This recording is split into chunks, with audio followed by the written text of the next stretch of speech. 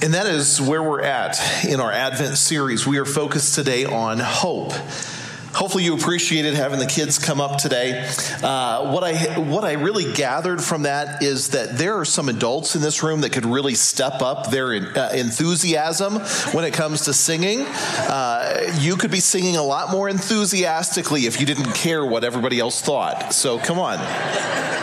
Let's worship in that way, like you're a 7-year-old child. So we are in our fourth week. We have covered love, joy, peace, which is shalom, and today we are focused on hope. Hope really is something that is a byproduct of the other four. There's a reason that I am doing this in this order: love, joy, peace, and hope, because hope is the natural outflowing of everything else that I've already experienced in life. Love is the foundation.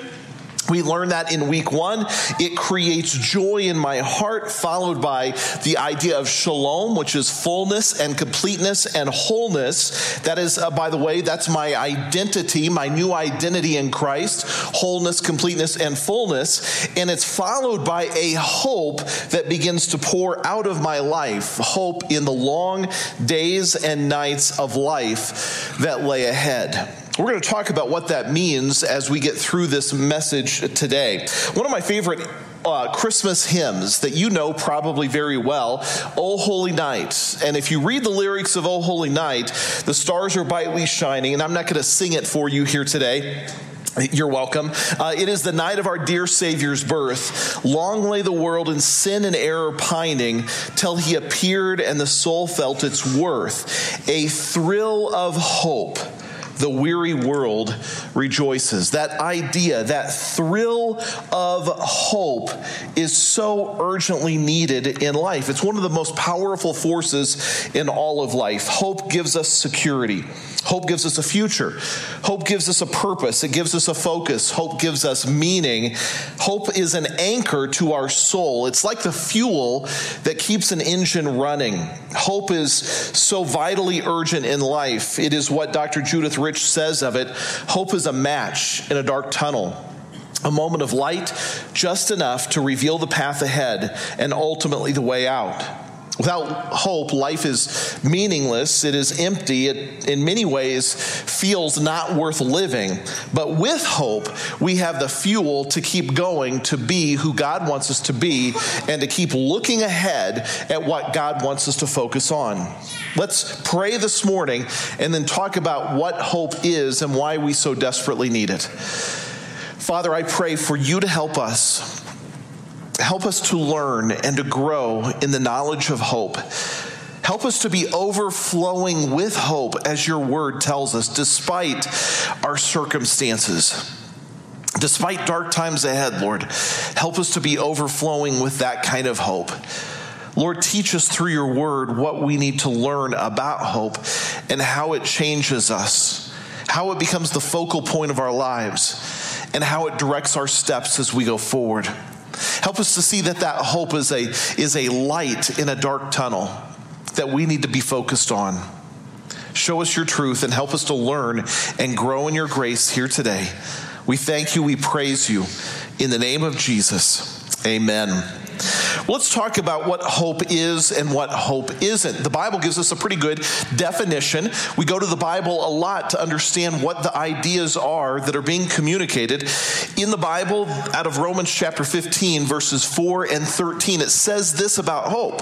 It says, "For whatever was written before was written for our instruction, so that through patience and the encouragement of the scriptures, we might have hope."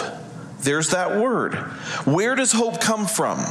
Well, it comes from what was written before. What was written before was written for our instruction, so that through patience, that means the ability to wait, long suffering, and encouragement, we might have hope. The encouragement comes from God's word given. Now, Paul was writing this about the Old Testament.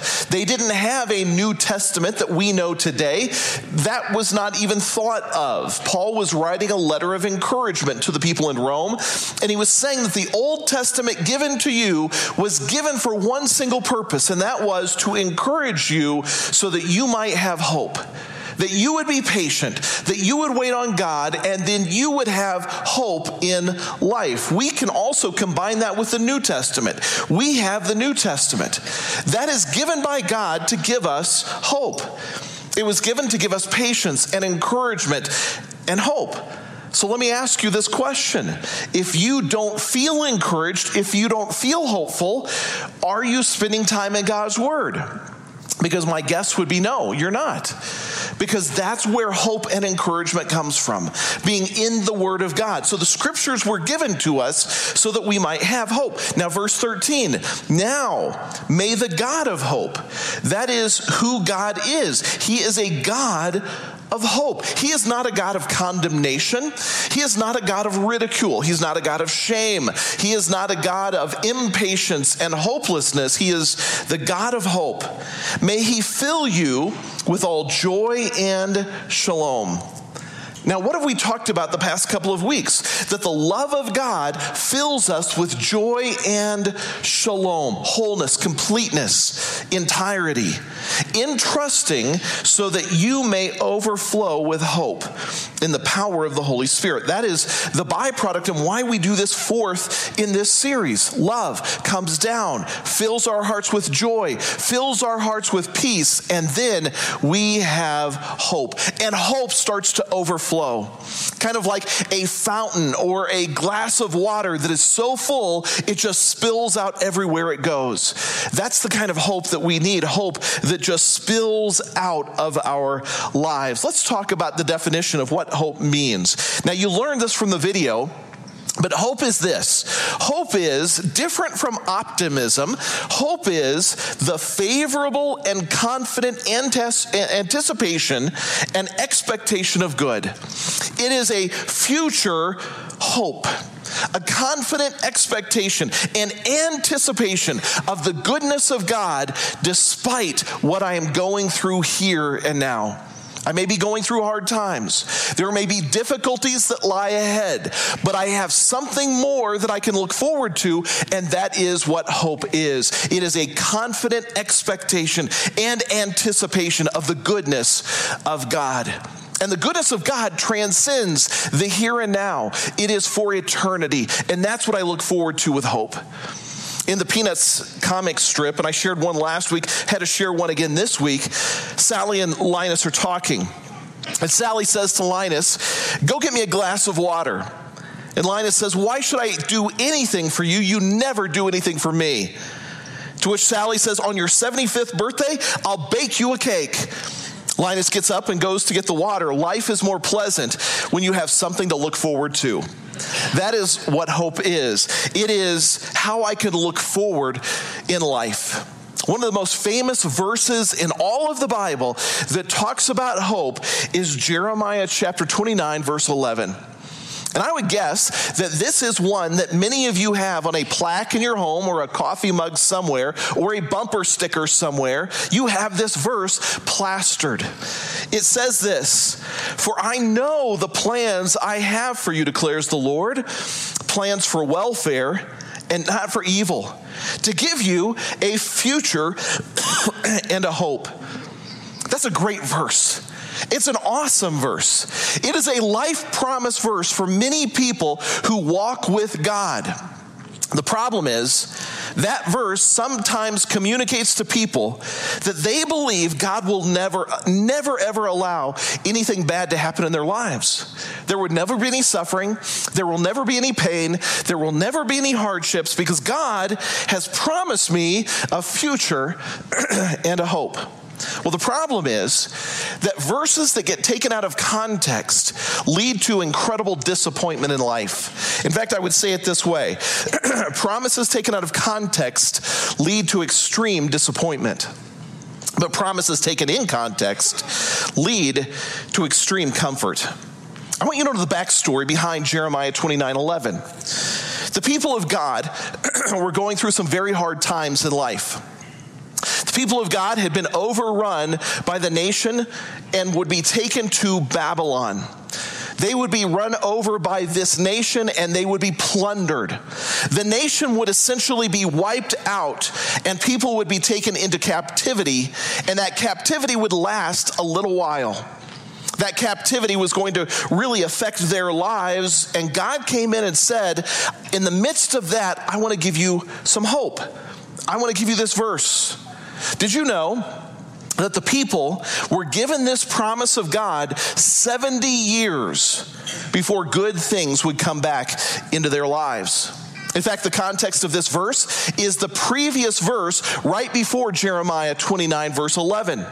Verse 29, or chapter 29, verse 12, it says, or 10, it says this: "For thus says the Lord, when 70 years are completed for Babylon, I will visit you, and I will fulfill to you my promise, and I will bring you back to this place. For I know the plans I have for you, declares the Lord, plans for welfare and not for evil, to give you a future and a hope." 70 years before the verse was given, or 70 years from the time the verse was given to the time that it would actually be fulfilled. That is the context of that verse. Put yourself in those shoes. You have just been taken over by Babylon. You've been marched into captivity. Life feels meaningless, purposeless, hopeless. And God says to you, I have a hope. I have a future for you. But it's 70 years down the line. How do you feel knowing that God will not answer every prayer the way that you want it to be answered immediately? See, I have a problem with that because we live in a nation that wants things immediately.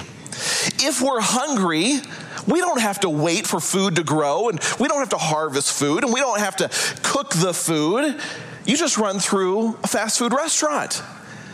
If you're hungry, let's say you're craving a certain vegetable. Let's say you love tomatoes. Now, I know that's a divisive issue. I don't mean to be divisive in church. Some of you hate tomatoes. Some of you love them. You know what's great is garden-grown fresh tomatoes that come out of the garden in August there. It's so wonderful. But if you're hungry for a tomato, you can go to the grocery store in the middle of winter and pick up these things that are tomato-like, and they're cardboard and styrofoam, and they have no flavor, and you can get instantaneous relief. Waiting is hard. Waiting is difficult.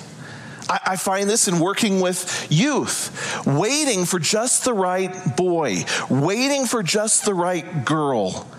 Not jumping into who does God want for me, or not waiting for who does God want for me. No, it's what I want instantaneously. We're a culture who wants instant rather than waiting on God. This verse was given to people 70 years before it would be fulfilled. Can you honestly say in your life that you could wait 70 years for what God wants to accomplish rather than getting it immediately today? The verse says this: it's going to come 70 years from now. When 70 years are completed, I will visit you, I will fulfill my promise. I have a plan, but it's 70 years down the line. Hope is the ability to say, God, it's not my time. It's not my will. It's not my plan. It's yours.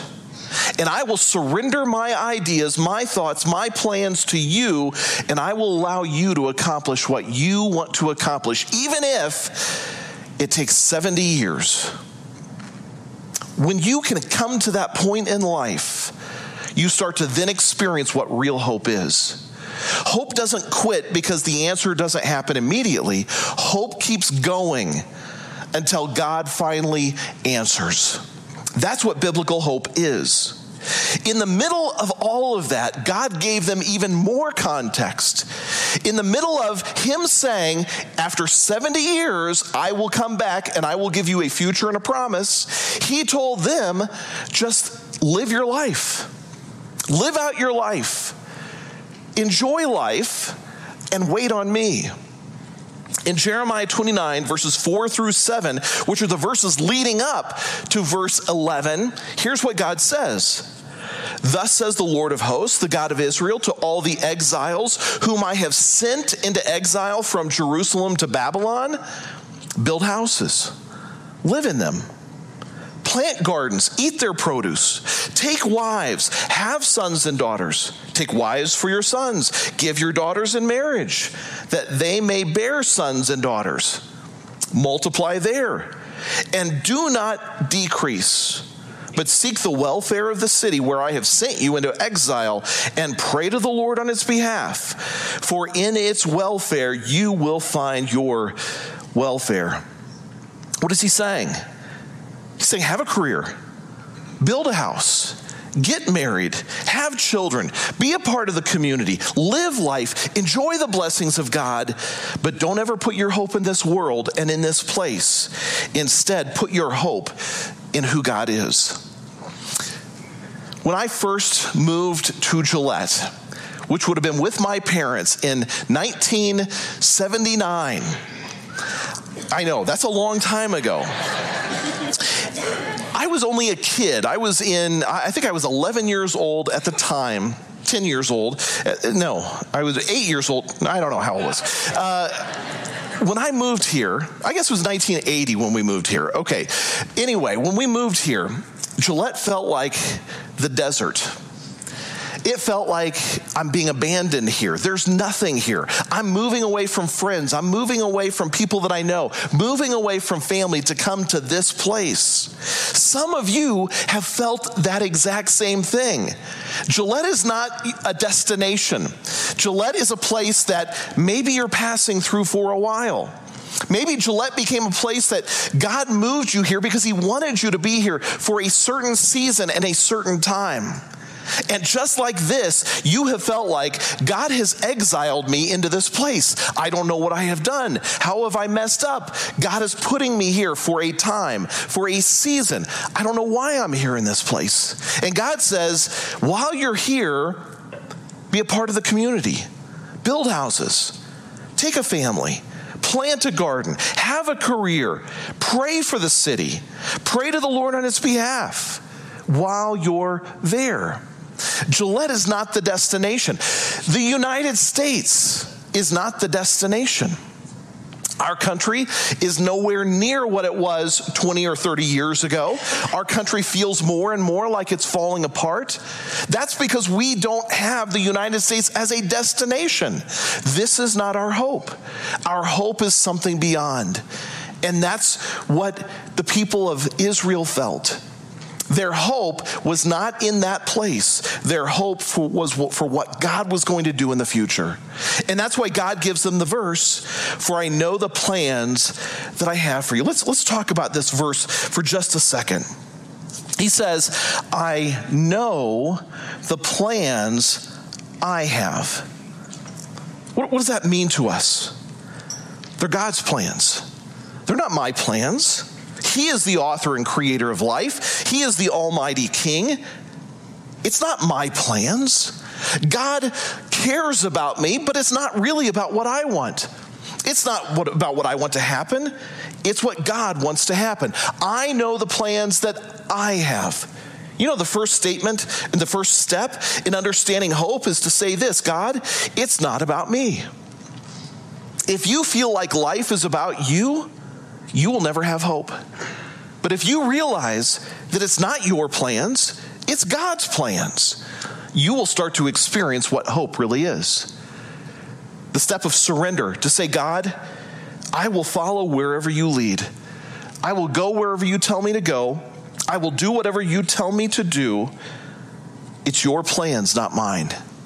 It's the same thing that Jesus said when he was teaching the disciples how to pray. Pray in this way, he said, Our Father, who art in heaven, hallowed be thy name. Thy kingdom come, thy will be done on earth as it is in heaven. That's the first step of the Lord's Prayer. What is that about? It's not my kingdom, it's your kingdom. It's not my will, it's your will. It's not my name to be hallowed, it's your name to be hallowed. If I want to experience hope, I have to start with surrender. God, it's your plans, not mine. Now notice this. I know the plans I have, God says. They are for you. That's the next little phrase. They are given for the nation of Israel, but we, as believers in Jesus, are grafted into the nation of Israel. We become what's really known as the true Israel. The plans are for you. You are sitting here today. God has a plan for you and your life. And it's up to you to say, I will surrender to that. God, what your plan is, that's what I want to be in line with.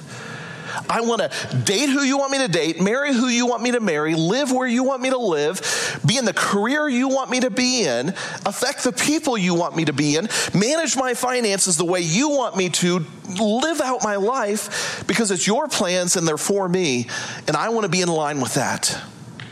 And then he says this, the plans, declares the Lord, are plans for welfare. Now, that is not the welfare system that we know today in the United States. That's not what he's saying. I have plans that you will be on the welfare system. No, the word welfare, interestingly enough, is the Hebrew word shalom. That's the word. We could even take that out. I have plans for shalom. We learned about that last week. What does that mean? Well, that means God has a plan to make you whole, to make you complete, to make you who he wants you to be. I have plans. They are for you. They're plans for shalom and not for evil. God is omnibenevolent, always good. And he has plans only to bless and not to harm you. Like a father or a mother with their children. I don't want to harm you, but sometimes I will discipline you because it is for your good. I don't have plans, God says, for evil. People wrestle with this all the time. Well, how could a loving God allow these things to happen? That's not God's plan. That's not God's doing. God has plans for good, not for evil, to give you a future. That's what his plan is. It's not immediate. It is in the future. I'm not worried about your comfort here and now. I am worried about your future.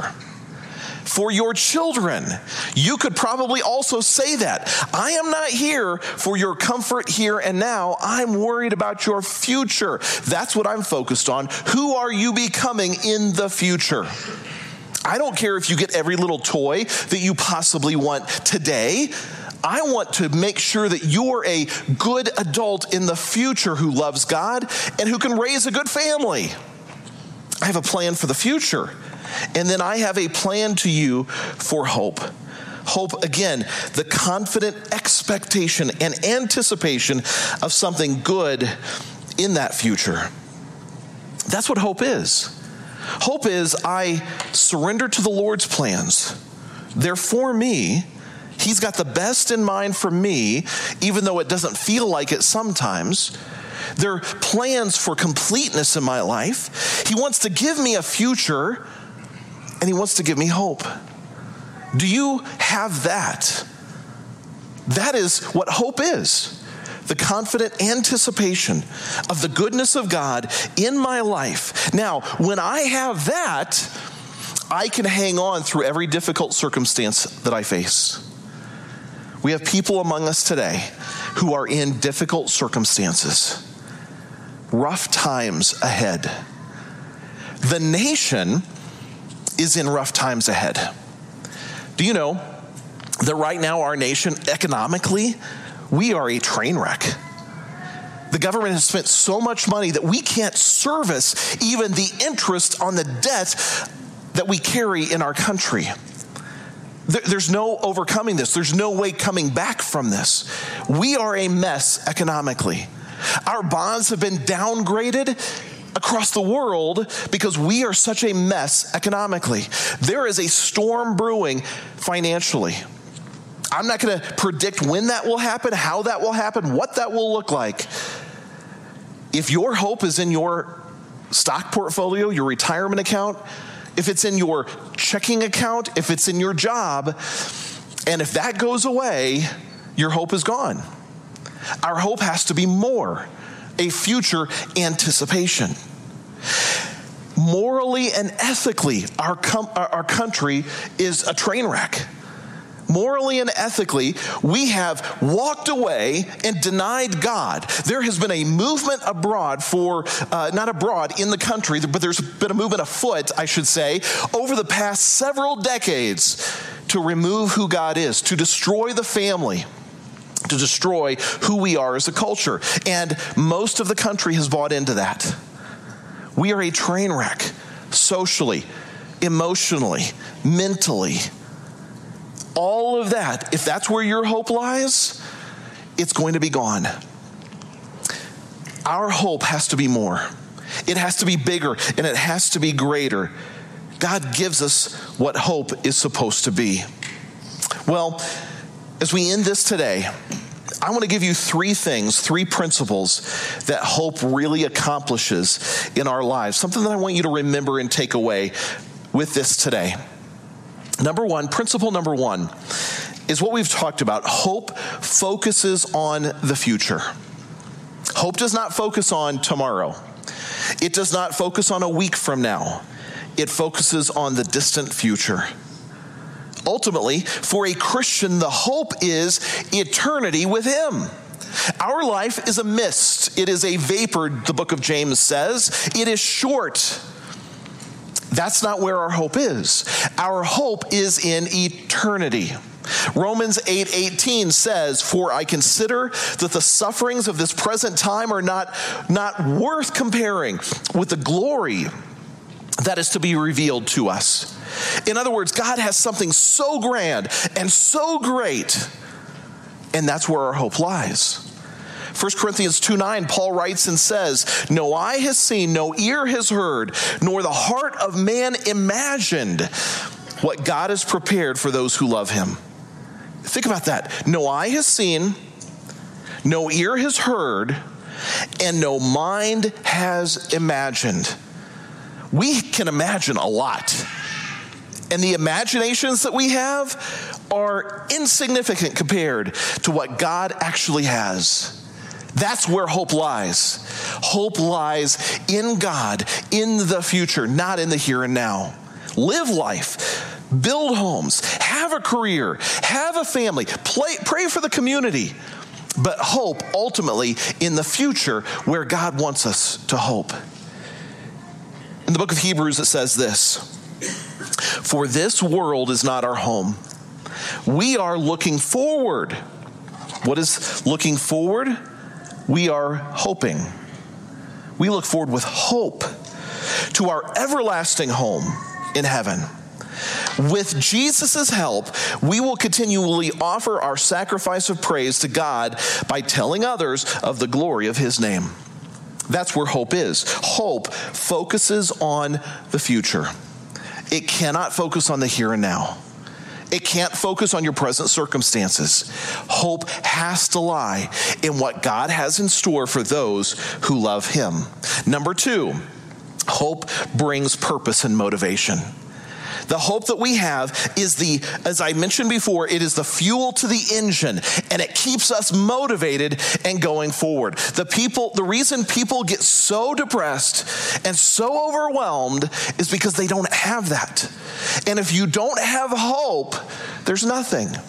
Hope gives us purpose. It gives us motivation. Psalm 42:5, it says this, "Why are you cast down, O my soul? And why are you in turmoil within me?" It's a person really having a conversation within themselves. Why am I struggling? Why am I so depressed? Why am I so cast down? Am I looking at me? Is it about my plans? And then he answers himself, "Hope in God. For I shall again praise Him, my salvation and my God." It gives me the motivation to pull myself out where I'm at. I can't focus on this. I have to look forward to who God is and what God has promised. That's what biblical hope is. Finally, principle number 3, hope then sustains our daily living. It's like it gives us the energy to get out of bed. It gives us the energy to do what we need to do. It sustains our daily lives. Psalmist in Psalm 71 says, "But I will hope continually and will praise you yet more and more." It becomes the attitude of my heart every day. God, my hope is in you. It's not my plans, it's your plans. You have plans for me. These are plans not to harm me, but to bring shalom into my life. It's not plans for destruction and condemnation and evil. It's plans for good. It's a future. It's a hope. This is the plan you have for me. It's not here and now. Maybe it's 70 years down the line, but that's where hope truly lies. Titus chapter 2, and we'll close with these words. "For the grace of God has appeared, bringing salvation for all people. And it trains us to renounce ungodliness and worldly passions and to live self-controlled, upright, godly lives in the present age." How do we do that? Well, we are waiting for our blessed hope. As we wait for hope, it trains us and it sustains us daily to renounce the things of the world, to live self-controlled lives, to live upright lives, because we're waiting for that blessed hope. The appearing of the glory of our great God and Savior, Jesus Christ, who gave himself for us to redeem us from all lawlessness and to purify for himself a people for his own possession, who are zealous for good works. We are waiting for the blessed hope that we have. That's the hope that God gives us. It starts with his love that comes down to this world. It's the love of him giving his one and only Son, that who would ever believe in him would have salvation. When you accept the love of God coming down for you, it fills your heart with joy. And when you have a heart that's filled with joy, you start to have shalom, completeness, wholeness, and peace. And when I start to have that in my soul, I have hope. And that hope just is pouring out. It's overflowing out of me. It doesn't come from me. It comes from the God of hope who has given it to me. How do I tap into that? I tap into that by saying, God, it's not my will but yours. It's not my plans but yours. It's not my kingdom, it's about yours. It's not about my name, it's about yours. It's what you want for my life. I want to be in alignment with what you want for me, God, because I know that you have plans for me. And when I get myself in alignment with God, I start to look to the future with hope and anticipation and confident expectation of the goodness that God has. Do you have that kind of hope here today? As we close, we're going to pray. I just want to pray for you, pray for those who are watching here today. And if you don't have that kind of hope, I'd encourage you to not only begin to pray, but begin to look within and say, have I really experienced the love of God, the joy of God, the peace of God? Have I really surrendered my heart to the Lord? Am I really walking in step with him? Am I in his word? Because his word gives me that kind of hope. And as I do that, God begins to do something incredible in my life. Let's pray as we close. Father God, help us to have the kind of hope that you talk about in your word. Not optimism, not misbelief that we think it's just going to all be magically okay tomorrow, but to have real, true, biblical hope. This world is not our home. What we're going through today is temporary. We have an eternity with you. Our eyes have never seen this. Our ears have never heard this. Our minds have never imagined what you have in store for those who love you. There is something so much greater and so much more spectacular and so much better than anything in this world, anything that this world has to offer. That, Lord, we don't want to sacrifice the future for the immediate. We don't want to sacrifice the permanent for the temporary. So, Lord, help us. Help us not to be attached to the world, but to look to you with hope. Thank you for being with us today, Lord. Thank you for this series on Advent where we can look at your love, your joy, your shalom, and your hope that you have brought down to all people. As we leave this place, Lord, and as we prepare for Christmas next weekend, Lord, I pray that our hearts would be touched by your grace, that we would be overwhelmed by the fact that you love us enough, that you've offered us a way, that you've given your Son as a sacrifice for sin, that whoever would believe in him would have life eternal with you. I pray, Father, for those in this room and those watching that we would have made that decision to say, yes, Jesus, I need you in my life. And I need you, Lord, to give me joy, shalom, and the hope that my heart desperately needs. Thank you for this time together, Lord. In Jesus' name, amen. Well, God bless you. Have a great, wonderful Christmas week, and see you back here for Christmas Eve services in the morning and in the evening next Sunday.